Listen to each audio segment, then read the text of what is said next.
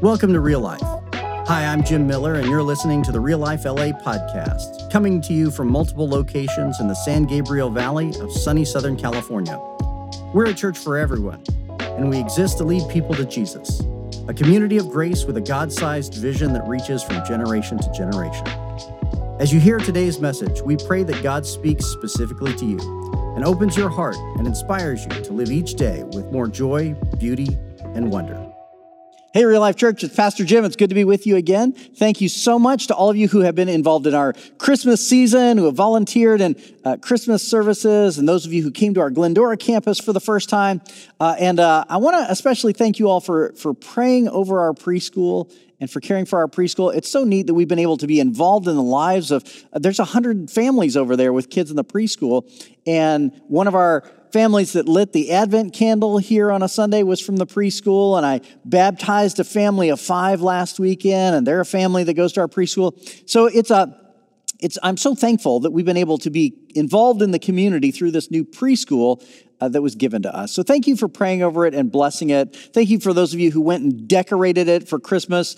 And if you happen to have the spiritual gift of taking down Christmas decorations, we need your spiritual gift in the next couple weeks so that we can restore order to the preschool. But thank you for caring for it. Keep the preschool in prayer. It's doing great. We're very thankful for it. Keep it in prayer because it will be an amazing opportunity for us to preach the gospel to a new generation that's going to grow up remembering that they learned about Jesus in the Real Life preschool. So keep that in your prayers. Let's pray together today. Lord, I thank you that you love us, and I thank you that you walk the earth so that we would know you. And as you walked the earth, you claimed souls for yourself. You claimed hearts as you loved people and healed people and taught them the truth. And we want to expand your kingdom spiritually and physically. We want our hearts to belong to your family and your community and your kingdom. And we want the ground beneath our feet to belong to your kingdom. So use our lives for your holy purposes. Call us to mission and ministry, to sacrifice and to service. Call us to love the world in Jesus' name and show us where you want us to go. And may the words of my mouth and the meditations of our hearts be pleasing in your sight. Lord, our strength and our Redeemer. Amen.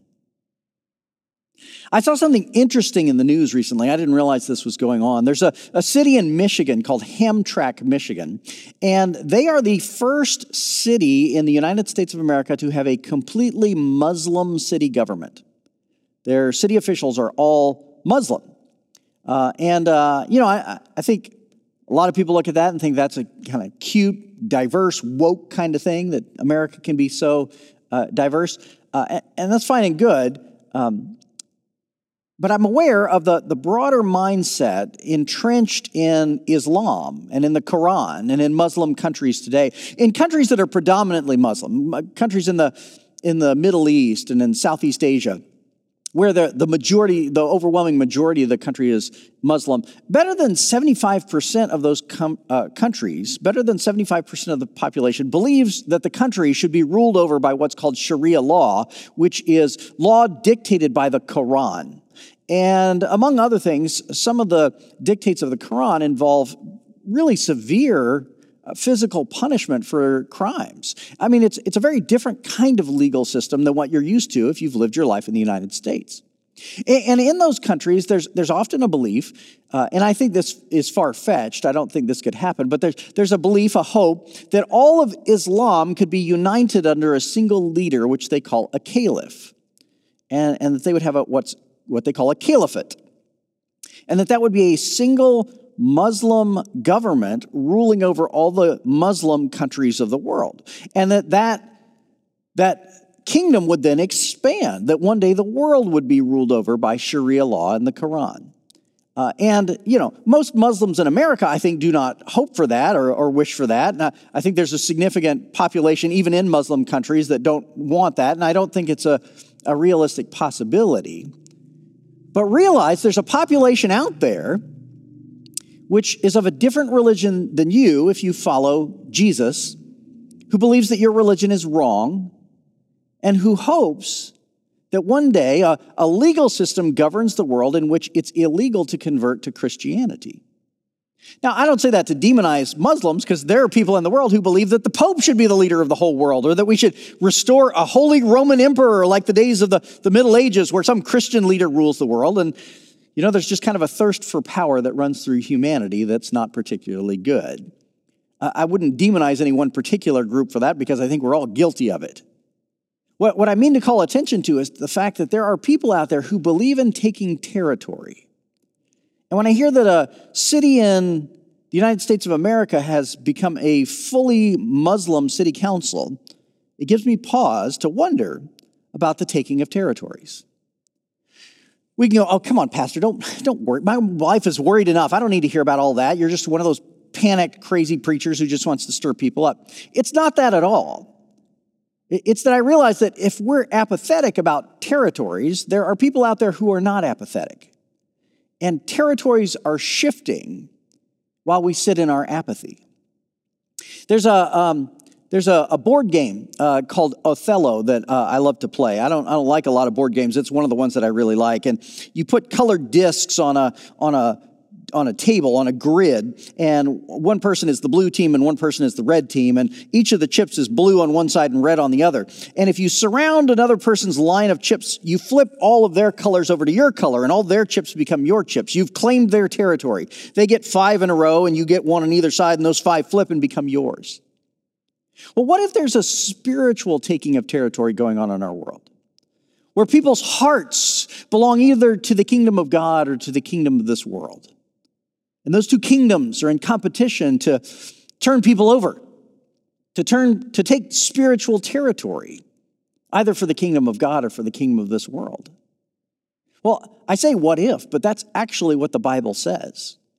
The Bible says that there is a spiritual taking of territory, and no human soul is neutral.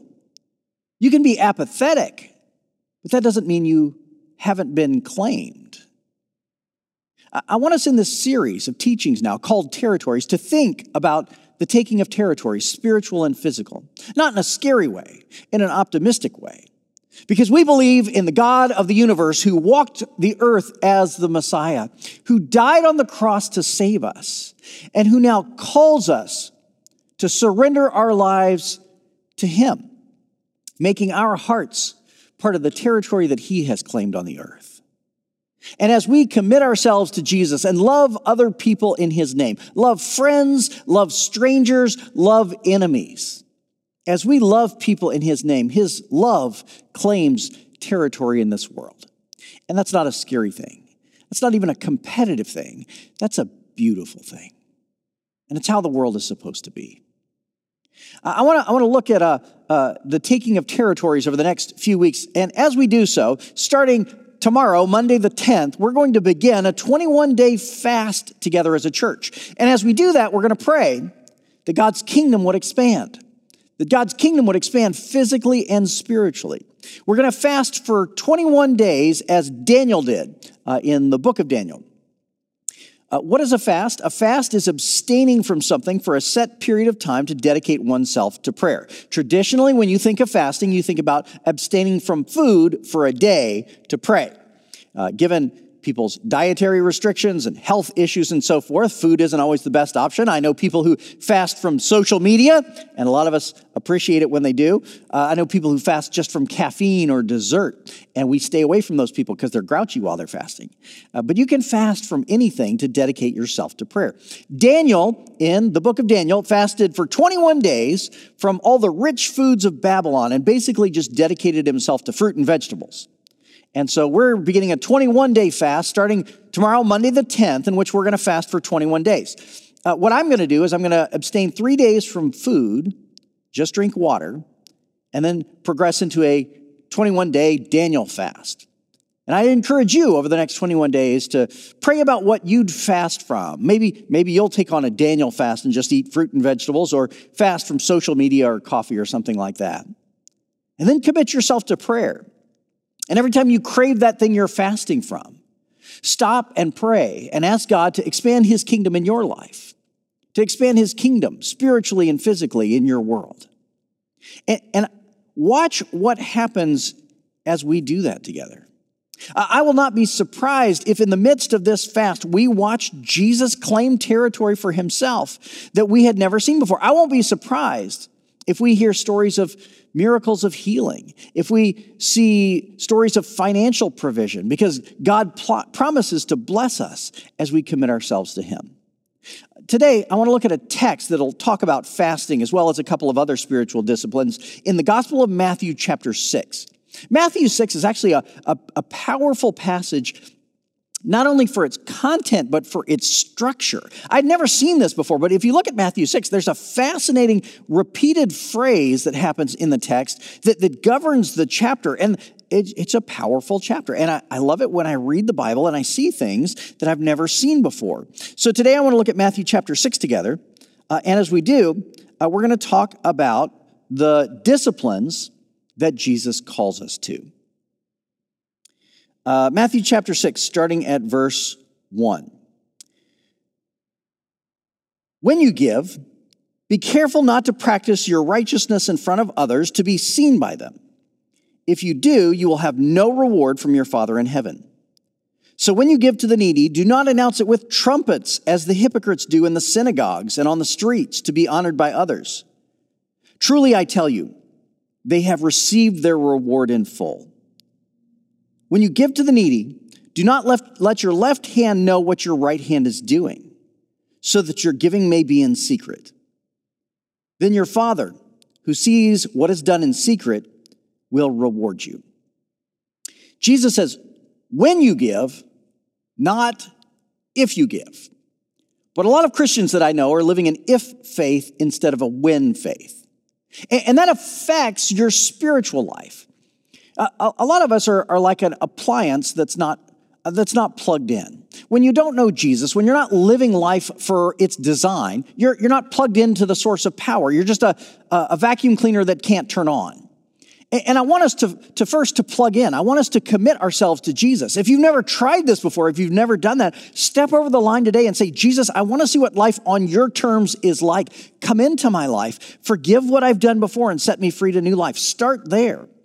And if you're a Christian, you've already done that. You've already plugged in. But then a lot of Christians I know are plugged in. They know Jesus, but they're never turned on. They never access the power that he gives to them. And I have to be careful about what I say as a pastor, because I know a lot of people out there like to extract little tiny quotes that people say and put them all over YouTube and social media. But what I'm trying to say today is that I, as your pastor, want to turn you on to the power that God has placed inside of you. Because a lot of us are just appliances that are plugged in and we're not turned on. We have kind of a boring spiritual life. Jesus is on the back burner. Yeah, we committed to him a while ago, and if somebody asked us today, we'd say we believe in him, but we're not doing anything with it. Or some people are plugged in and they're turned on, but this is, I think, the bulk of Christians in America today. Somehow we've decided that we're best on a low setting. We've plugged in and we're turned on low. You know, we like Jesus for the moral teachings. He's making us a better person. And we've seen some of that, and we really like that. And we like Jesus for the way he teaches us to love other people. And he's improving our relationships, and we've seen some of that. And we like the promise that we get to go to heaven in the end. But that's it. That's as far as it goes. And that's us functioning on a low setting. Look at what Jesus actually teaches. Jesus says in the Gospel of Mark, whatever you pray for in my name, believe it and you will have it. He literally curses a fig tree and it wilts and dies by the next day. Do you have a spiritual life like that? Or does that sound like eccentric nonsense? At the end of the Gospel of Mark, Mark says, here are the signs that will follow the believers. They'll place their hands on the sick and the sick will be healed. They'll cast out demons. They'll speak in different tongues. This is the signs that'll follow people who believe in Jesus and are turned on and haven't settled for the low setting. They've turned up to the high setting. In the Gospel of John, Jesus makes an appeal in John 14, and he says, if you have trouble believing in me, at least believe in the miracles. At least believe in what you see me do. And the day will come where you do greater things than these. Feel like you've been doing greater miracles than Jesus lately? Or does that just sound strange? If it sounds strange, it's because American Christianity is largely a plugged-in utility set on low. And we don't experience power. American Christianity has largely become like the hand dryer that you find in most of the old fast food restaurants. You know, there's some amazing hand dryers today that are super powerful. You turn them on, they dry your hands, they're warm and everything. But the ones that are in the old fast food restaurants, you know what I'm talking about? You press the button, you turn it on, and you sit there and nothing happens. It would be faster to dry your hands by going like that. Often that's what you end up doing. Why do they even have hand dryers that work that way? There's no purpose to that. Well, a lot of people have an if faith instead of a when faith. Jesus says, when you give, when you believe wholly in the kingdom, when you sacrifice, when you let go of the things of this world the way I've told you to, then I will reward you. Then you'll live with power. Stop living a kind of faith. Jesus calls us to give. And he doesn't say if you give, he says when you give, don't do it to show off and call attention to yourself. Give because you love God, and you love the children of God, and you love the house of God. Give because I've given to you. The biblical call to giving is tithing, which is 10%, that we give 10% of our income to building the kingdom of heaven on earth. You know how to calculate 10%? Yeah, right? I don't want to turn this into a math class, but this is how you do 10%. You move the decimal one place to the left, right? If you make $500, tithing is $50. If you make $50,000, tithing is $5,000. That's how tithing works. And that's the biblical call on our lives. According to most surveys out there, most people in America who call themselves devout Christians give 2 to 3% of their income to the church, and then expect the church to go and give it to somebody else. We donate to the church and say, well, you better give that to the poor. You better not use that for, the buildings or the air conditioning or anything. You go give that money that I gave you away. The biblical call is that we tithe to the house of God, and then if there are poor among us, we feed them out of our own resources. We take them into our own homes. That's the biblical model for how the people of Jesus will function. Most of us give a pittance and say, now the church needs to give it to somebody else. You shouldn't have it. How unfaithful and unwise. Jesus says, when you give, I will reward you. And the word that he uses for reward here in Greek is mythos. And you know how words sort of lean in certain directions? Like you have a word and it can sort of mean this or it can sort of mean that. The word reward is a decent translation, but the word reward in English can lean a couple different directions. Reward can feel like a special prize that I give you because I'm really nice. And you did a good job, but I'm the one choosing to give you a reward. Or reward can lead in the direction of an expected amount that was promised ahead of time. Almost like a salary, right? If you do this, the reward will be this prize. And reward can lean more in the direction of an expected amount that was pledged ahead of time. Well, the Greek word misthos actually leans in the direction of a reward that was promised ahead of time, almost like a salary. That's the word Jesus uses here. When you give, I will give you what I told you I was going to give you. Not because he's an ATM machine, but because he's a promise keeper. He keeps his promises. And in Matthew chapter 6, Jesus says, if you live a when faith, not an if faith, if you really live with your heart open to me and do what I've called you to, I will give you what I told you I would give you. I will keep my promises. In Malachi chapter 3, verse 10, God says, bring the whole tithe into the storehouse. Test me in this and see if I don't throw open the floodgates of heaven and give you more than you know what to do with. I keep my promises. When you give, I will reward you. Don't do it to show off to people. Do it because you love me. Do it because you know that I know what's best. I have tithed since I was in high school. And God has always been faithful to me. And in recent years, like the last 3 or 4 years, I did an experiment where I would set out at the beginning of the year in January and figure out what I thought I was going to make that year. And instead of giving 10%, I'd raise it and I'd give 12% or 15%. I'd start out in January budgeting, giving what was going to add up to 12 or 15% at the end of the year. And each year, through streams of revenue that I did not expect, my income has increased so that what I thought was going to be 12% actually ended up being 10%. I kid you not. God is very good with the numbers.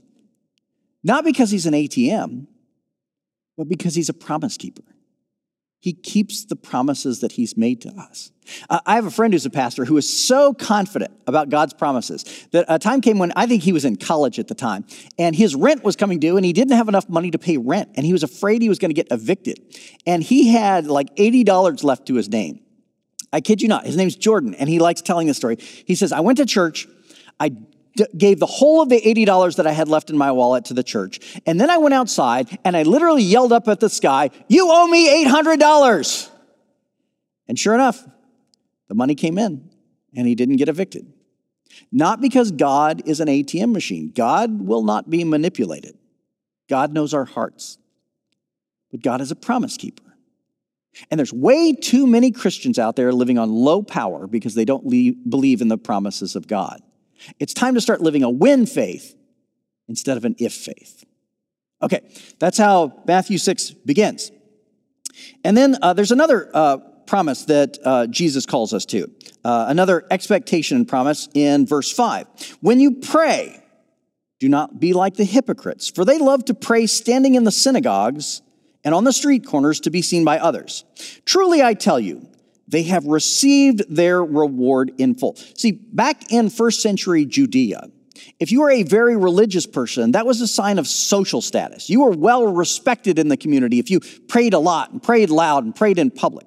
And Jesus sees people doing that and knows they're just doing it to call attention to themselves and calls that hypocrisy. They're not being sincere in their prayers.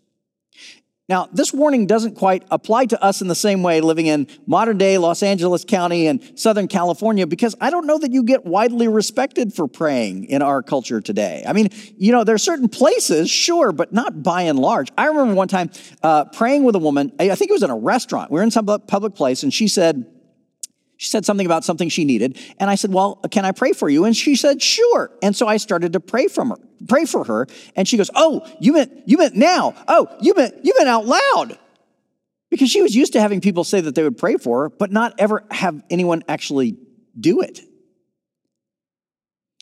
Jesus is trying to say, now don't use prayer to call attention to yourself. I think in our world today, there's far more risk that we just won't bother. Verse 6, but when you pray, go into your room, close the door, and pray to your Father who is unseen. Then your Father who sees what is done in secret, what? Will reward you. There it is again.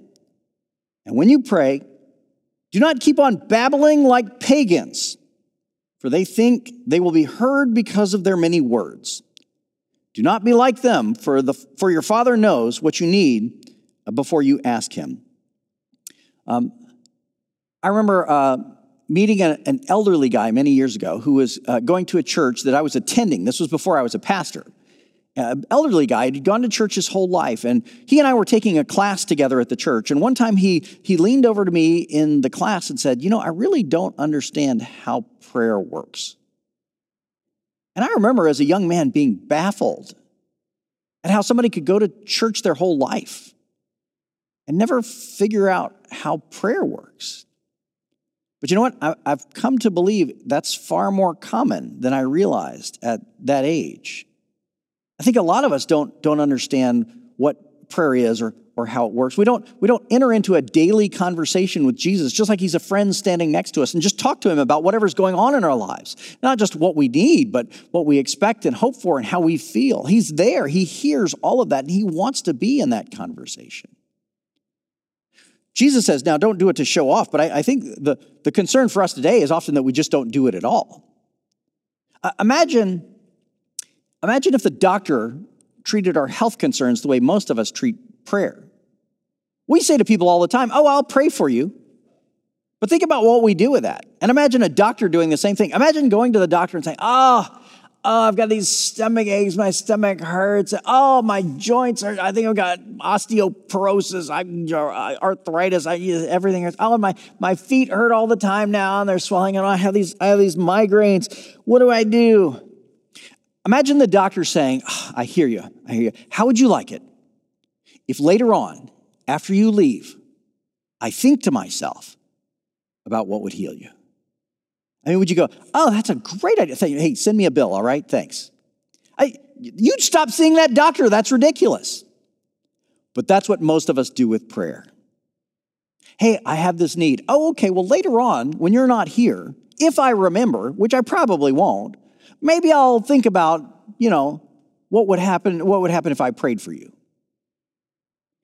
Jesus says, not if you pray, but when you pray, when you live a life of prayer, when you enter into daily conversation with Jesus because you want him deeply intertwined with everything you do. When you pray, I will reward you. And the word for reward here is different. It's not misthos again. Here the word is apodidomai. And this is a brilliant verb. This is beautiful. Here's what the verb means. There's another passage in the Gospels where Jesus is in the temple, and he takes the scroll of Isaiah out, and he reads from it.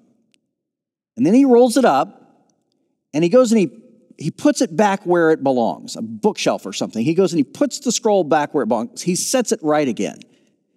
The word that's used in Greek in that passage is apodidomai. Jesus sets the scroll back right again. When you pray, I will apodidomai you. I will put you back in a right place. Those of you who have a rich prayer life already know exactly what I'm talking about. If that doesn't ring a bell with you, you need to pray more. When you pray, I will set you back right in the world. I will reward you by restoring you. That's the promise of the scriptures. And then there's a third one in Matthew chapter 6. Verse 6, skip down to verse 16. When you fast, not if you fast, when you fast, do not look somber as the hypocrites do, for they disfigure their faces and to show others that they are fasting. They disfigure their faces to show others that they are fasting. Truly, I tell you, they have received their reward in full. Again, in first century Judea, if you're fasting, you go around calling attention. I'm such a spiritual person. Look at me not eating today. Aren't I great? But when you fast, put oil on your head and wash your face. Use a little product so that it will not be obvious to others that you are fasting, but only to your Father who is unseen. And your Father, who sees what is done in secret, will, here it is again, will reward you. And here it's apodidomai again. I will restore you to your right place when you fast. In my own experience of fasting, I find that fasting clarifies my prayer life. And often I have encounters with Jesus that I would not have had otherwise. Remember when I was sitting in the front pew of the property here at Valley Center and praying that God would give this property to us. It was on a day that I was fasting. And as I fasted and prayed here, as I was praying, Jesus, will you give this property to us? The phone rang. And the bank was calling to say, hey, you're probably not going to have to pay that huge down payment we said. Because you own another property now, there might not be any down payment at all. It literally happened in the midst of prayer on a day that I was fasting. And it's not because God is an ATM machine. It's because God keeps his promises. And he promises, when you give, I will reward you. When you pray, I will reward you. When you fast, I will reward you.